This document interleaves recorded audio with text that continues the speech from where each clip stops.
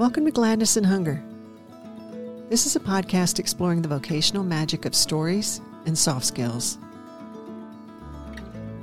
Frederick Buechner suggested that if you want a career satisfying to both soul and bank account, the key is to find where your deep gladness and the world's deep hunger meet.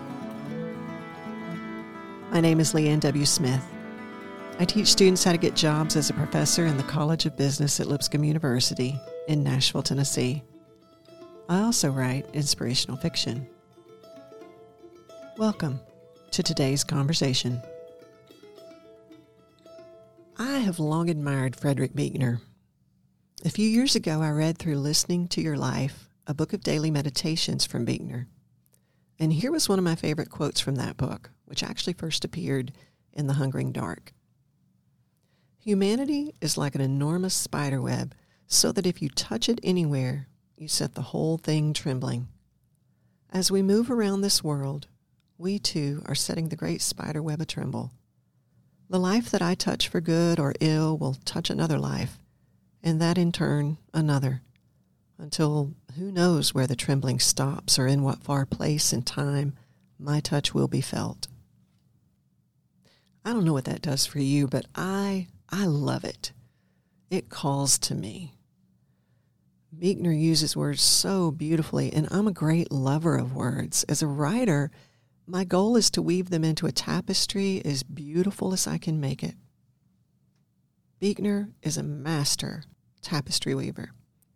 In addition to loving words and writing fiction, for the past 19 years, I've taught a business communication course at Lipscomb University. In this course, we're working to develop students' writing skills, presentation skills, people skills, and job search skills. The sharpening of a student's communication skills, what is often called their interpersonal skills or their soft skills, can help them reach their vocational goals. And because communication enriches all relationships, not just work relationships, I think what we talk about in this class has larger life applications. Having taught a business communication class for so long has given me a lot of fodder for soft skills discussions in this podcast. And so I look forward to sharing practical tips with you. Things as simple as stand up straight when you make a presentation. Because, like Amy Cuddy told us in her TED Talk that went viral a few years ago, your own nonverbals have an impact on your confidence level. That's why I'm sitting up real straight right now while taping this episode.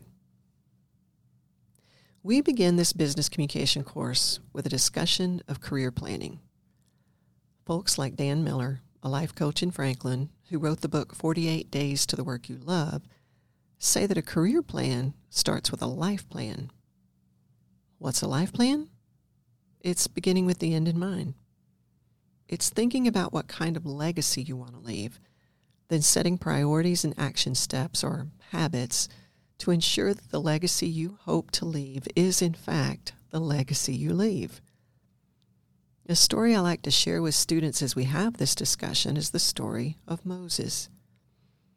Moses lived to be 120 years old, and he had a major turning point at every 40-year interval. First, Moses was born into a dangerous world. Pharaoh had ordered babies killed because the Israelites were so prolific. So Moses' parents prepare a floating basket and place him in the reeds of the Nile. His name, Moses, means water baby. He was drawn out of the water by Pharaoh's daughter and raised in the palace. As far as we know from what Scripture tells us, Moses knew he was a Hebrew, an Israelite, not an Egyptian, because when he was 40 years old, he saw an Egyptian taskmaster mistreating a Hebrew worker, and he stepped in to intervene. And it didn't go well. Moses ended up killing the Egyptian and hiding his body in the sand. The next day, Moses once again sees friction in the workyard, this time between two Hebrews, each descendants of Abraham, Isaac, and Jacob, just like Moses himself. When Moses once again intervenes, one of the men turns to him and says, in essence, "What are you going to do about it? Kill me and hide my body in the sand?" So Moses, filled with fear and realizing that the matter is known, flees to the hills. He joins the clan of Jethro, marries Zipporah, and herds sheep for the next 40 years. Then one day he encounters a bush on fire, only it isn't burning up. When he approaches the bush, God tells him to remove his sandals because he now stands on holy ground. God has come to Moses, speaking to him through a burning bush with a job offer. Moses, I want you to go back to Egypt and lead my people out. But Moses is not quick to accept this job offer. In fact, he tries more than once to deflect it. Thank you, but no, Lord. I'm not a good speaker. I can't help but wonder if Moses is thinking about how things went south 40 years ago. He tried to do a Hebrew a good turn when he was 40, and look where it got him, herding sheep for the next 4 decades. At 80, maybe he's thinking about a quiet retirement. As Moses declines, God asks him a couple of questions. One that I find really interesting is, who gave you that mouth you're calling bad?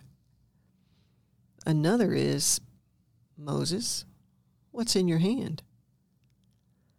Rick Warren explores this second question in his TED Talk, A Purpose-Driven Life. What's in your hand? Warren says that the staff in Moses' hand represented 3 things for Moses: his identity, his source of income, and his role of influence.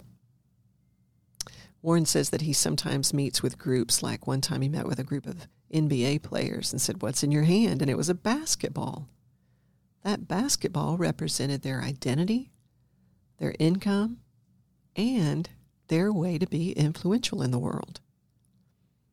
It's a great question for anybody to consider.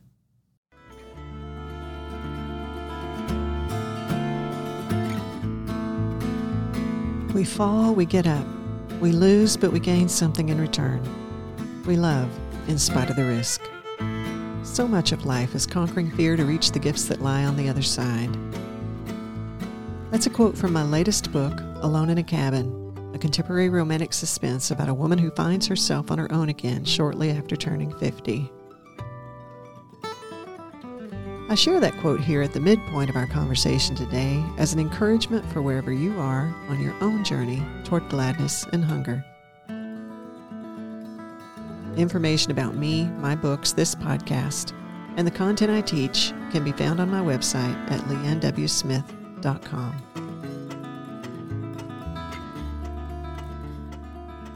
As students think about what they want to major in, or employees consider their career trajectories and which ladders they want to climb, identity and income tend to be in the forefront of their minds. But how many people consider that the career track they choose to follow will become their primary way to be influential in the world? Timothy Keller talks about this in his book, Every Good Endeavor, that when you consider your work, you should consider it as a sacred, holy way to contribute to the world. If Moses, at 80, had turned around and looked back over his shoulder at his life, he would have seen how he alone was uniquely positioned for the role God was calling him to. Perfectly credentialed, perfectly prepared. From 40 to 80, he had herded sheep, and from 80 to 120, he would shepherd a people.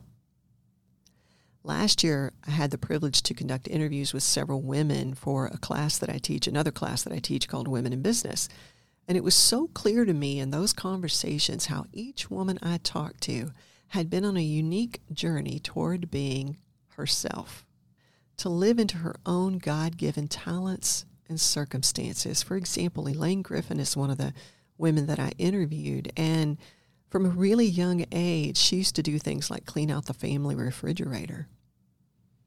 And Elaine was our associate provost for institutional effectiveness. She became a nurse mainly because she had a younger sister that was very ill and died young. And this nurse was so good for their family that back in that time, there weren't a whole lot of career options open to women. And Elaine was drawn to nursing.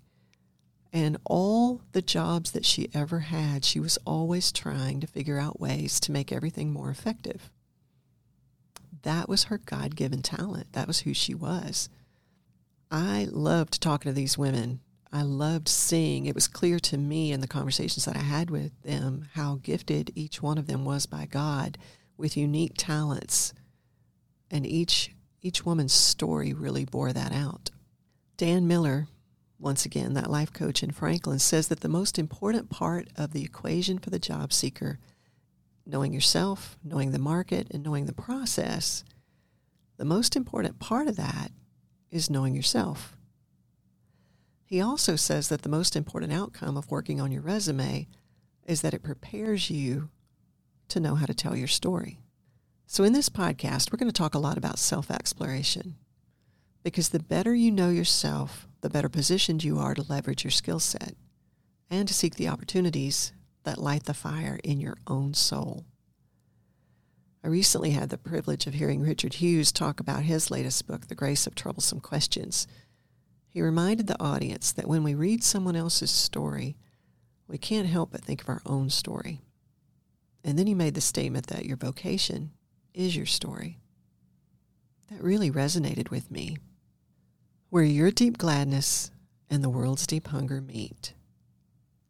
My own deep gladness is in creating and curating words that offer both hope and insight, inspiration and practical tips in achieving your personal dreams. Why? Because for a long time I didn't believe in the value of my own yearnings, and I lacked a blueprint for knowing how to get there. To know your own deep gladness, you have to listen to that voice telling you who you are and what you truly are best suited to offer the world.